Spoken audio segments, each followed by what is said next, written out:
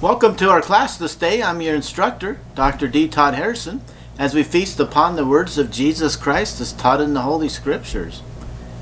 This day we're discussing the Doctrine and Covenants, section 20 through 22. We've looked at in previous weeks how the Doctrine and Covenants is the third testament of the Lord and Savior Jesus Christ in fulfillment of the biblical law, that by the mouth of 2 or 3 witnesses shall every word of God be established. It is also the second witness of the divine prophetic calling of the prophet Joseph Smith. In the Book of Mormon, we saw Joseph Smith as prophet translator. In the Doctrine and Covenants, we see the prophet Joseph Smith as prophet revelator, as he's receiving revelations from God to his people, the early church, as the church is being restored upon the earth and starting to spread forth and grow throughout the world to accomplish its divine mission and preparing the people of the world for the divine and the millennial reign and millennial kingdom of our Lord and Savior Jesus Christ, who will soon come to the earth and reign as King of Kings and Lord of Lords.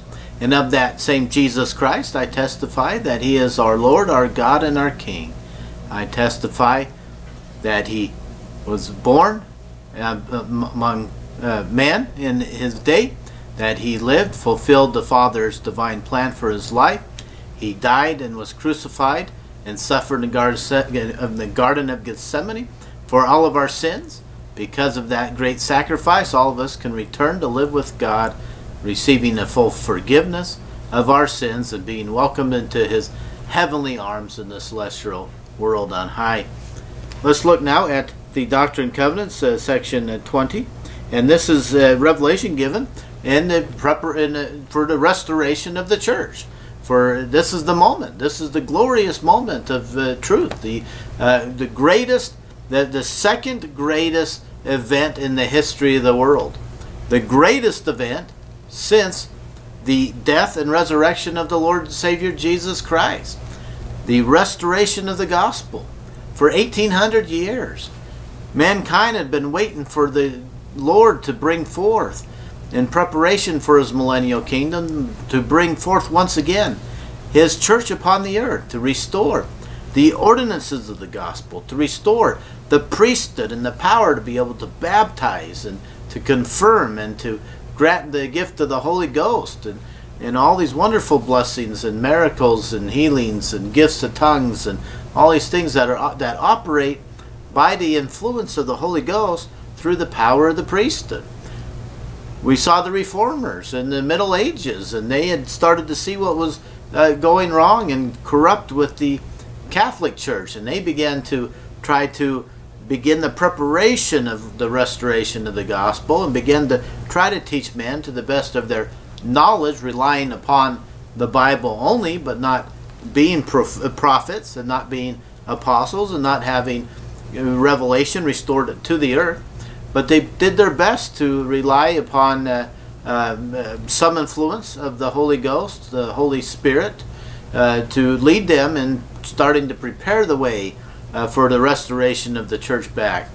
We saw that the Lord had told the prophet Joseph Smith in 1820, when Joseph Smith asked, "Which is the true church? Which church should I get baptized into?" And the Lord said that join none of the churches, that none of the churches in 1820 was his church, that they all honored him with their lips, but their hearts were far from him, that their creeds, the great and abominable creeds, developed long after biblical times, hundreds of years later, in which they taught false doctrines and anti-biblical, non-biblical doctrines, that these creeds were an abomination in his sight, that their preachers and teachers were corrupt, and that later on he would tell the prophet Joseph Smith he would soon restore his church with all its privileges and blessings and powers and priesthoods upon the earth. And so here we go, in April of 1830 we get the restoration of the church. Let's look at section 20, and we'll start with verse 1. The rise of the Church of Christ in these last days, being 1,830 years since the coming of our Lord and Savior Jesus Christ in the flesh. Now notice that right away we go again. We've seen over and over how Jesus Christ continues to bear his own testimony as to the doctrines, the true biblical doctrines of the Church of Jesus Christ of Latter-day Saints. He's continued to bear witness that the Church of Jesus Christ of Latter-day Saints is the only true and living church upon the face of the earth. He's continued to bear testimony at the prophet Joseph Smith, that he is literally called the prophet Joseph to be his prophet to restore the gospel truth. We saw in the New Testament, one of the issues that's the apostasy started was you had people starting to come among the Christian church teaching that Jesus Christ did not come in the flesh.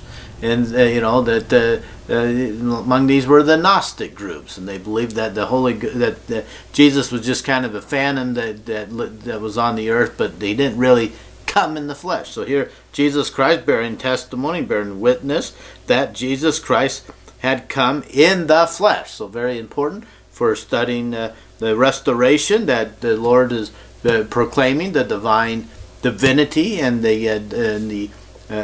in his being and his characteristics, that he was born with flesh, that he was born of a woman, of a mortal woman, Mary, with God the Father being his Father. He says here, it being regularly organized and established agreeable to the laws of our country.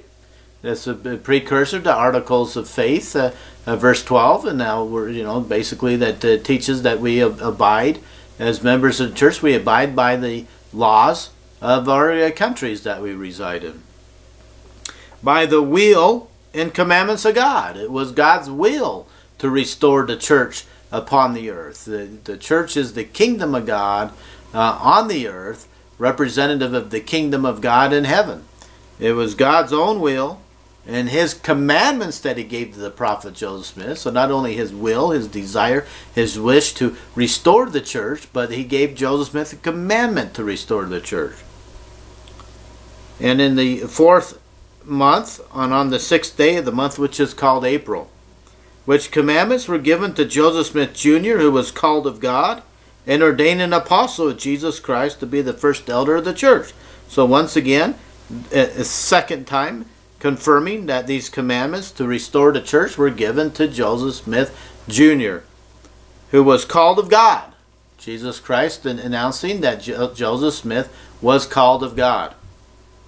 He did not just take this honor upon himself. He did not decide one day that he would be a prophet, that he would teach the gospel of Jesus Christ. True teachers, true apostles, true prophets are called by the Lord Jesus Christ. So therefore, Jesus Christ himself here declaring that Joseph Smith was a prophet, that he commanded the prophet Joseph Smith and he called him to be one of his apostles. We looked at this before. This is before the church has been restored, so this is not a member of the quorum of the 12 apostles. This is an apostle called directly by Jesus Christ outside the quorum of the 12, was Joseph Smith at this point, and Oliver Cowdery. And to Oliver Cowdery, who was also called of God, emphasizing once again, Oliver Cowdery called of God. Oliver Cowdery did not call himself. He did not go to seminary and study and think because he got an educational degree in religion that somehow that automatically qualified him to have the priesthood and power of God to preach the gospel. An apostle of Jesus Christ, to be the second elder of the church and ordained under his hand. And this according to the grace of our Lord and Savior Jesus Christ, to whom be all glory both now and forever. Amen. And it was truly manifested unto this first elder that he had received the remission of his sins. He was again tangled in the vanities of the world. And we see Joseph Smith's own confession about that in the Joseph Smith history, of confessing of these sort of things. But after repenting and humbling himself sincerely through faith, God ministered unto him by an holy angel, whose countenance was as lightning, and whose garments were pure and white above all other whiteness, and gave unto him commandments which inspired him, and gave him power from on high. Once again, God declaring that he gave him power. He gave him priesthood, he gave him power to be his prophet and to restore the church. By the means which were before prepared to translate the Book of Mormon. He also gave him the power to translate the Book of Mormon, which contains a record of a fallen people and the fullness of the gospel of Jesus Christ to the Gentiles and to the Jews also, which were given by inspiration. So the writings in the Book of Mormon were given by inspiration of God to the prophets in the Book of Mormon to record the teachings and the principles of God, so that we have the fullness of the gospel taught in the Book of Mormon. What is that fullness of the gospel?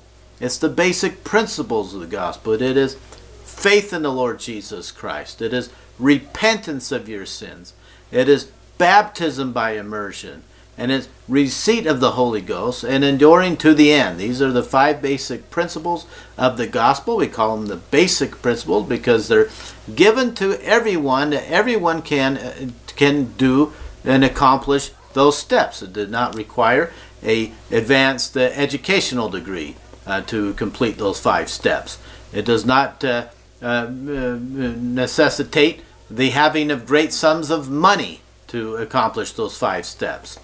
These are basic steps, basic principles, but at the same time it is what he calls the fullness of the gospel truth. Now the Book of Mormon in verse 11, proving to the world that the Holy Scriptures are true. It proves, the Book of Mormon proves that the Holy Bible is true, that it is the Word of God and the voice of the Lord unto the people that lived in the ancient world in the land of Israel and Jerusalem, and that thereby from the Jewish people going forth to the Gentiles, teaching them of the Lord and Savior Jesus Christ. And that God does inspire man, so Book of Mormon also proves that God does inspire man and call them to his holy work in this age and generation, as well as in generations of old. He doesn't only call prophets now, he called prophets before in the ancient days. He did not only call prophets in the ancient days, but he calls prophets today, thereby showing that he is the same God yesterday, today, and forever. Amen. Amos 3:7 talks about how God will do nothing but reveal his secrets to his prophets. That's the only thing God ever does, is he reveals his secrets to his prophets. So if there's no prophets among the earth, then God's not the same yesterday, today, and forever, because all he does is reveal his secrets to the prophets. Therefore, there need to be prophets in these days, just as there were in days before. Now he says here in 13, therefore having so great witnesses, by them shall the world be judged. All mankind will be judged according to the things which are written in the Bible and in the Book of Mormon and in other scriptures that are coming forth, including the Doctrine and Covenants. Even as many as shall hereafter come to a knowledge of this work. Anyone who comes to knowledge of the Church of Jesus Christ of Latter-day Saints will then be judged as to whether or not they accept Jesus Christ and accept his kingdom, the Church of Jesus Christ of Latter-day Saints, as his kingdom, which it is, and preparing the mankind for his return to reign as our King of Kings and Lord of Lords. Therefore, anyone who comes in contact with the Church of Jesus Christ of Latter-day Saints will be judged as to what they do with that knowledge and with the truth that they receive as they hear about the Church of Jesus Christ of Latter-day Saints. And those who receive it in faith and work righteousness shall receive a crown of eternal life. Those who receive the Church of Jesus Christ of Latter-day Saints, exercise faith and work righteousness, shall receive a crown of eternal life. We saw in a previous week that eternal life is the greatest gift of God. It is greater than any of the blessings of the earth, greater than having mansions and the finest cars and the finest jewelry and any fine thing. The eternal life is the greatest of all the gifts of God. But here comes the warning. But those who harden their hearts in unbelief and reject it, it shall turn to their own condemnation. Those who are presented with knowledge of the Church of Jesus Christ of Latter-day Saints, Jesus Christ's own kingdom upon the earth, If they reject it, they've rejected Jesus Christ. They've rejected him. They are no better than those who cried, "Crucify, crucify," in the days of Jesus. They've closed off their hearts. They've closed their minds. They've turned their backs against the Lord Jesus Christ, and as a result, they will have to suffer the penalty for such actions. For the Lord God has spoken it, and we, the elders of the church, have heard and bear witness to the words of the glorious majesty on high, to whom be glory forever and ever. Amen. 17. By these things we know that there is a God in heaven, who is infinite and eternal, from everlasting to everlasting, the same unchangeable God, the framer of heaven and earth and all things which are in them, and that he created man, male and female, after his own image, and in his own likeness created he them. And he gave them commandments that they should love and serve him, the only living and true God, and that he should be the only being whom they should worship. Now we come back to that glorious truth of the only true and living. The Apostle Paul said, one Lord, one faith, one baptism. Not many baptisms, not many faiths, and yet one Lord. There can only be one church, the Church of Jesus Christ of Latter-day Saints. Jesus Christ himself bearing witness of that multiple times so far in these chapters in the Doctrine and Covenants, that it indeed is his church and the only true and living church upon the face of the earth. And now we hear the same thing about God, that he is the only true and living God. But by transgression of these holy laws, man became sensual and devilish, and became fallen man. Wherefore the Almighty God gave his only begotten Son, as it is written in those scriptures which we have been given of him. He suffered temptations, but gave no heed unto them. He was crucified, died, and rose again the third day, and ascended into heaven, to sit down on the right hand of the Father, to reign with almighty power according to the will of the Father, that as many as would believe and be baptized in his name and endure in faith to the end should be saved. And that's all it comes to. Basic principles of the gospel again, the fullness of the gospel again, is that you believe and be baptized in his holy name and endured in faith to the end. It's not just sufficient to believe. We looked at this chapter and verse many times before in the book of James, that even the devils believe in Jesus Christ and they tremble at his presence. So therefore, just belief is not enough. Belief will not save you. It will not exalt you into the celestial kingdom of our God. You need to also be baptized and keep the commandments to the end of your life. If you don't, you truly didn't believe Jesus. Because how can you claim you believe Jesus Christ, but you don't believe the things he said? So if Jesus Christ said you need to believe and be baptized and keep the commandments till the end of your life, if you don't do so, you exhibit and show forth the evidence that you don't truly believe in Jesus Christ. You may have an intellectual belief that Jesus, as a fact of history, might be the Son of God, but you don't actually believe Jesus Christ. Because if you believe the things of Jesus Christ and believe in Jesus Christ, you will do what he says. Not only those who believed after he came in the meridian of time, in the flesh, but all those from the beginning, even as many as were before he came, who believed in the words of the holy prophets, who spake as they were inspired by the gift of the Holy Ghost, who truly testified of him in all things, should have eternal life. So the Savior did not just come to save those that lived with him. He did not just save those who lived with him and lived after him, but he also saved those who lived before he came.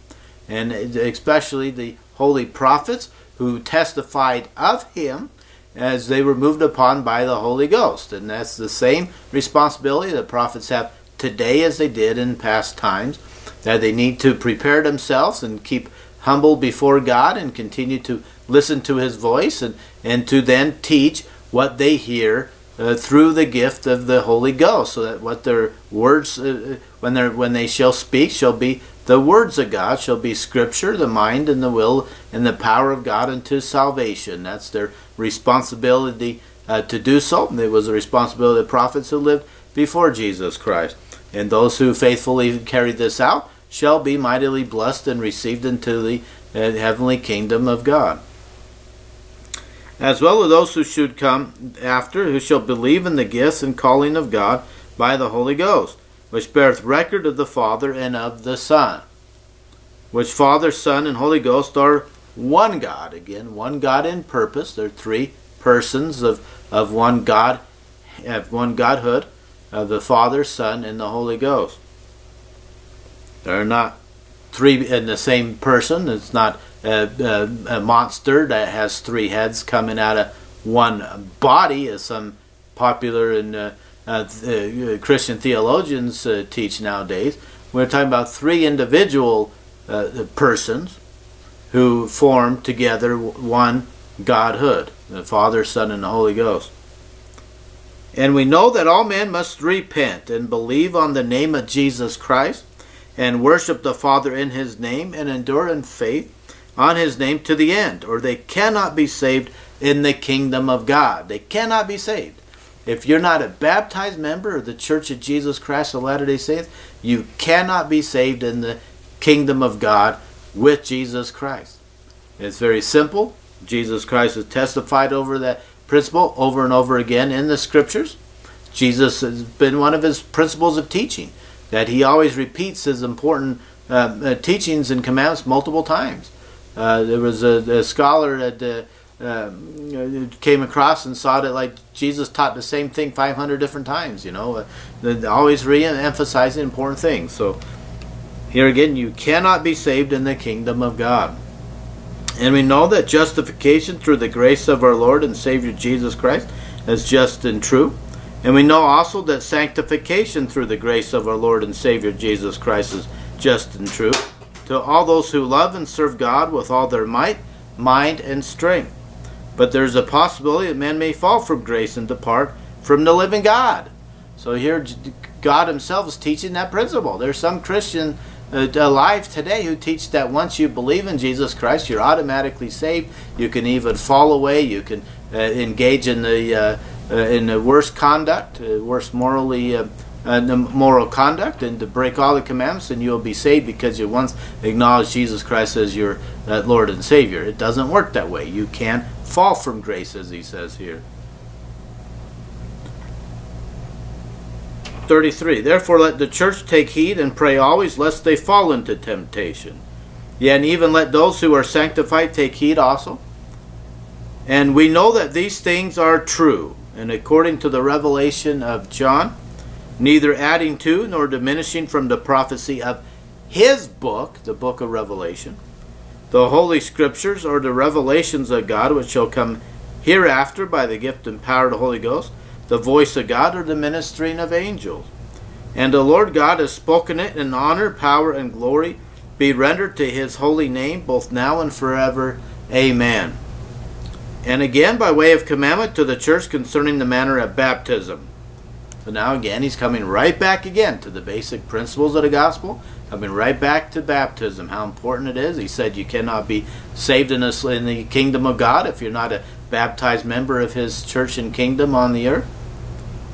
He says here, and again, by way of commandment to the church concerning the manner of baptism, all those who humble themselves before God and desire to be baptized, and come forth with broken hearts and contrite spirits, and witness before the church that they have truly repented of all their sins, and are willing to take upon them the name of Jesus Christ, having a determination to serve Him to the end, and truly manifest by their works that they have received of the Spirit of Christ, unto the remission of their sins, shall be received by baptism unto His church. We've looked at this before. To become a Christian, theologically, you have to take upon yourselves the name of Jesus Christ. The only way to take upon yourselves the name of Jesus Christ is by baptism, by those who hold the priesthood and authority of God. There is no other way, theologically speaking, to become a Christian. Simple belief is not being a Christian. The devil is not a Christian because he believes in Jesus Christ, as the book of James teaches. I don't know anybody who would declare that Satan or the devil is a Christian. To become a Christian, you have to take upon yourselves the name of Jesus Christ. That only occurs at baptism by those who hold the priesthood and authority of God, being baptized by immersion into the water and coming back forth out of the water, symbolizing the death, burial, and resurrection of Jesus Christ. There is no other way to take upon yourselves the name of Jesus Christ and become a Christian other than through that method. Now in the next few verses, he's going to look at the setting up the kingdom of God upon the earth. We're going to look at elders, teachers, priests, deacons, and their responsibilities. There's a lot of good stuff here. I'd recommend you read this on your own. If you have questions, just reach out and we'll see what we can do to help you with those. So now let's pick back up in verse 70. Now he talks about babies. If you have babies, can you baptize them, for example? Well, we've learned, and Jesus Christ made it very clear many times already, that in order to become baptized, you have to first exercise faith in the Lord Jesus Christ. You need to repent of your sins and to become baptized. A baby doesn't even know what's happening to him. How can a baby exercise faith in Jesus Christ? How can a baby repent of their sins, of which they have none? So it's important that you learn here, what do you do with a baby? And so what we've learned here through the restoration of the gospel is it's okay to bless babies, but you don't baptize babies. You don't baptize anyone until the age of accountability, which has been revealed to be the age of 8. 70. Every member of the church of Christ having children is to bring them unto the elders before the church, who are to lay their hands upon them in the name of Jesus Christ and bless them in his name. So bring the babies forth. Let's bless them in Jesus Christ's name, but we don't baptize them. No one can be received into the church of Christ unless he has arrived unto the years of accountability before God and is capable of repentance. You have to be capable of repenting to become a baptized member of the church. That begins at the age of 8. Baptism is to be administered in the following manner unto all those who repent. So once again, glorious part of the restoration gospel. For over 1800 years, mankind were trying to baptize each other because they read in the Bible how important baptism is, but they did not have the priesthood of God to perform these baptisms. But they did not know how to baptize. They read that it's important, but they didn't know how. They didn't know the method of baptism. They didn't know whether you sprinkle some water on someone's head or whether you baptize by immersion. They didn't know what words, what formula, what the baptismal formula or baptismal prayer should be. But now through the restoration we have that. We have the method. The method is baptism by immersion, coming into the water and coming back out of the water, symbolizing the death, burial, and resurrection of Jesus Christ. And we have the words that you should use in the baptism as well. And here in 73, the person who is called of God and has authority from Jesus Christ to baptize. You have to have the authority of Jesus Christ to baptize. You have to have the priesthood. You might have a good heart and think that you're trying to serve God by trying to baptize somebody. But if you don't have the priesthood of God, that baptism is not valid in heaven. It is not sealed on earth and sealed in heaven. Performed on earth and sealed in heaven. It is not valid. It is not baptism unless you have the priesthood and authority of God. That priesthood and authority of God is only held in the Church of Jesus Christ of Latter-day Saints and is not held in any other church upon the face of the earth. In order to have that priesthood and authority, God had to send John the Baptist back to the earth to grant the Aaronic priesthood to the prophet Joseph Smith and Oliver Cowdery, and he had to send Peter, James, and John to restore the Melchizedek priesthood. Most of the churches upon the earth don't even know that there is an Aaronic priesthood. They don't even know there is a Melchizedek priesthood. They don't even know whether or not they even have such priesthoods, but they don't. But they don't know anything about the Aaronic and Melchizedek priesthood. That knowledge and those priesthoods are only within Jesus Christ's true church and his only kingdom upon the earth, the Church of Jesus Christ of Latter-day Saints. Okay, so it has authority from Jesus Christ. The baptized shall go down into the water with the person who has presented himself or herself for baptism, and shall say, calling him or her by name, having been commissioned of Jesus Christ, I baptize you in the name of the Father, and of the Son, and of the Holy Ghost. Amen. Then shall he immerse him or her in the water, and come forth again out of the water, symbolizing the death, burial, and resurrection of Jesus Christ. Okay, now the next important part of the restoration is the importance of the sacrament.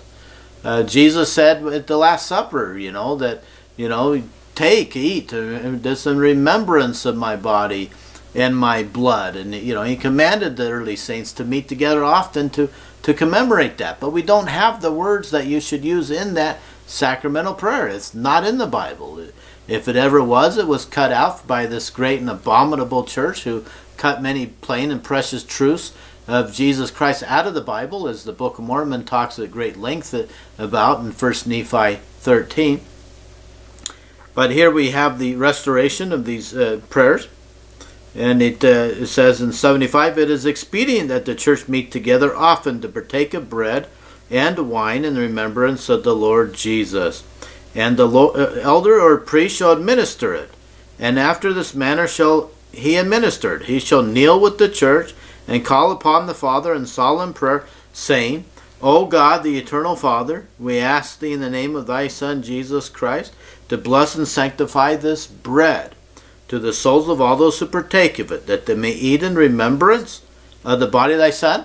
So again, in putting to rest the false corrupted doctrine of the Catholic Church, that they believe that the wafer becomes the actual body of Jesus Christ, that when the priest does the Eucharist or the sacrament, they are basically killing Christ again, and they're actually eating as those, his flesh. That is not true doctrine. That is not biblical doctrine. That doctrine was never taught by Jesus Christ. Jesus Christ himself here is teaching that the bread, or whatever you use, if you don't have bread, you can use crackers or any other thing that would be symbolic of the remembrance of the body of Jesus Christ. And that you should witness by partaking of the sacrament or Eucharist. You witness unto thee, O God, the eternal Father, thee willing to take upon them the name of thy Son. So they're renewing their Christian commitment. They've been baptized previously before they can participate in the sacrament. So they've already taken upon themselves the names of Jesus Christ, becoming a Christian. And now they're renewing their baptismal covenant, their Christian commitment, to take upon themselves the name of Jesus Christ, to remember him and keep his commandments, which he has given them, that they may always have his Spirit to be with them. Amen. So there's the promise that they'll always have his Spirit to be with them if they keep his commandments and keep him in remembrance and continue to walk the Christian life, taking upon themselves the name of Jesus Christ. Those faithful saints who do that are then receive a new name from our Heavenly Father. He calls them Latter-day Saints. Latter-day Saints, to distinguish the saints in these days from the saints of the former days in the past. And then he says here, and here's how you bless the wine.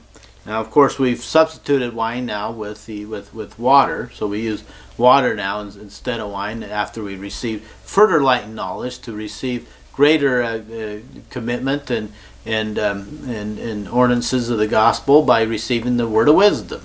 So we no longer participate with wine, but we use water to symbolize the blood of Jesus Christ. And in the prayer here, O God, the eternal Father, we ask thee in the name of thy Son, Jesus Christ, to bless and sanctify this water or wine, water for now today in the church, to the souls of all those who drink of it, that they may do it in remembrance. Once again, it's not the actual blood of Jesus Christ. It does not become the actual blood of Jesus Christ. It's in remembrance of the blood of Jesus Christ, which was shed for them, that they may witness unto thee, O God, the eternal Father, that they do always remember him, that they may have his Spirit to be with him. Amen.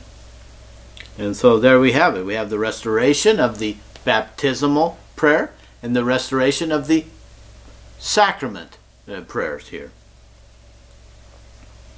Okay, so that pretty much takes care of the chapter 20. The church has been now restored after 1800 years. The church is upon the earth once more. The mighty angel in Revelation 14:6 has flown through the sky, blowing his trumpet, announcing the restoration of the gospel, to be spread forth among all the nations, kindreds, tongues, and people. And now in 21, we learn about a little bit more again about Joseph Smith and Jesus Christ again bearing testimony of the prophet Joseph Smith. Behold, there shall be a record kept among you. These are the words of Jesus Christ, commanding there be a record kept among you. And in it thou shalt be called, Joseph Smith shall be called, a seer, a translator, a prophet, and apostle of Jesus Christ, and an elder of the church through the will of God the Father, and the grace of your Lord Jesus Christ. So both of them, not just the Lord Jesus Christ, but the Lord Jesus Christ and our Heavenly Father, both of them, it's their will that the prophet Joseph Smith be a prophet, a seer, a translator, an apostle, and a prophet of Jesus Christ.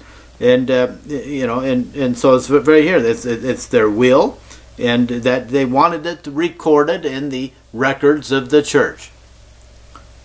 Being inspired, Joseph Smith, being inspired of the Holy Ghost to lay the foundation thereof. Jesus Christ himself announcing here once again that not only is the Church of Jesus Christ of Latter-day Saints the only true and living church upon the face of the earth, but that Joseph Smith did so, restored the church through the Holy Ghost, inspired of the Holy Ghost to lay the foundation thereof and to build it up unto the most holy faith, which church was organized and established in the year of your Lord 1830. Wherefore, in verse 4, wherefore meaning the church, thou shalt give heed unto all his words, to Joseph Smith's words, and commands which he shall give unto you as he receiveth them, walking in holiness before me. Now, this applies to our current prophet, President Russell M. Nelson. We should receive his words and give heed to the commandments which he gives us. In verse 5, for his word, Joseph Smith in 1830, or Russell M. Nelson in 2020, in 2021, for his word ye shall receive, as if from mine own mouth, in all patience and faith. And as we honor God's prophet, he will bless us as though we honored and followed him. For by doing these things, listening to the current prophet in your day and your time and in which you live, for by listening to the prophet, by doing these things, the gates of hell shall not prevail against you. Yea, and the Lord God will disperse the powers of darkness from before you, and cause the heavens to shake for your good and his name's glory. What wonderful blessings. If you listen and follow the advice and the direction of the prophet, all these wonderful things, that the powers of darkness will be dispersed from before you, and he'll cause the heavens to shake for your good. And let's look at verse 9. Now he's talking about those who, Jesus said in Matthew 7:17 that, John 7:17, that you should know of the doctrine. If you will do his will, if you will do his commandments, you shall know of the doctrine, whether it be of God or whether he speaks for himself. God is testing our faith and to see if we'll keep the commandments. He's testing our faith to see if we'll listen and follow the prophet. And as we do so, as we take that step of faith to follow Jesus Christ, to follow his prophet, as the prophet follows the Lord in his Christian walk as well, that he says here, for behold, I will bless all those who labor in my vineyard with a mighty blessing, and they shall believe on his words, on the prophet's words. You will be blessed with a testimony. If you exercise faith to follow Jesus, you'll be blessed with a testimony of Jesus. If you exercise faith to follow the prophet, you'll be blessed with a testimony of the prophet. and they shall believe on his words, which are given him through me by the Comforter, which manifesteth that Jesus was crucified by sinful man for the sins of the world, yea, for the remission of sins unto the contrite heart. The only way you can know that Jesus is the Son of God and that he died for the sins of the world is through the Holy Ghost. If you don't have the Holy Ghost, you can't feel the Holy Ghost, you will never come to have that belief and that testimony of those things. Wherefore it behooveth me that he should be, and it would follow further with the knowledge of the church being God's true kingdom upon the earth, and with having current living prophets, in place in his kingdom. That you would only know those things by the power of the Holy Ghost. So if you don't believe that, if you don't believe that Joe Smith was a prophet, if you don't believe that the Church of Jesus Christ of Latter-day Saints is God's kingdom, what does that mean? That means that you do not have the Holy Ghost in your life. It means that you do not know how to listen to the Holy Spirit manifest the truthfulness of these things to you and to your soul. Wherefore it behooveth me that he should be ordained by you, Oliver Cowdery, mine apostle. This being an ordinance unto you, that you are an elder under his hand, he being the first unto you, and that you might be an elder unto the church of Christ, bearing my name. And the first preacher of this church unto the church, and before the world, yea, before the Gentiles, yea, and thus saith the Lord God, lo, to the Jews also. That just leaves us with a couple of verses here in section 22 about baptism. This revelation was given to the church in consequence of some who had previously been baptized, desiring to unite with the church without being rebaptized. So they thought, well, they were baptized in their own church before they found out about the Church of Jesus Christ of Latter-day Saints. And so can we join the Church of Jesus Christ of Latter-day Saints without being rebaptized? Here is God's response. Behold, I say unto you that all old covenants have I caused to be done away in this thing, by restoring the priesthood of God upon the earth in the power to baptize, by restoring the baptismal formula to be used, baptismal prayer to be used in baptism. I've caused that the old baptism should be done away with, as though it were the law of Moses, he's going to say here. Wherefore, although a man should be baptized 100 times, it availeth him nothing.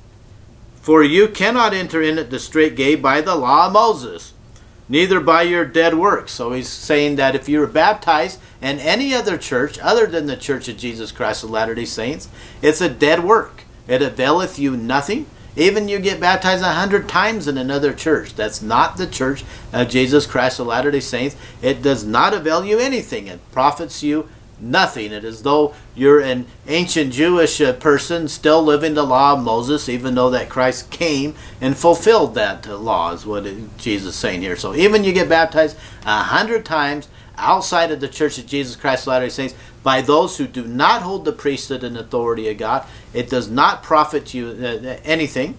It does not prepare you and qualify you to enter into God's kingdom in the world to come. He says, wherefore enter ye in at the gate, as I have commanded, and seek not to counsel your God. Amen. Don't even try to argue with God about this, he's saying. You know, God's saying, I don't want you to even try to counsel or try to argue with me on this matter. I've made my will known. I've given strict commandments of these things, that the priesthood and the power and authority of God is only held in the Church of Jesus Christ of Latter-day Saints. If you want to be saved, you have to be baptized by those who hold this priesthood and authority of God into the waters of baptism by immersion into the Church of Jesus Christ of Latter-day Saints.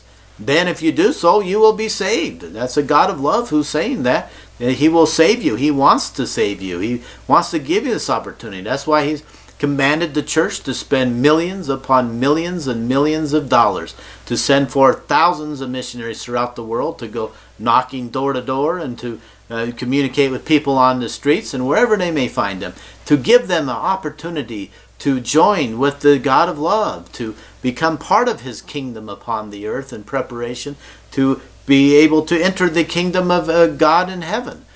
I believe that once again the baptismal link in the description of this video. For those of you who are not yet members of the church, we welcome you with open arms. We welcome you to all God's promises, all God's blessings, and all the mighty miracles and healings and wonderful things that He wants to do in your life if you will just accept Him, believe in Him, exercise faith unto repentance, repent of your sins, become baptized into His church and kingdom upon the earth, so that that baptism will count in heaven and qualify you to return to live with Him in heaven.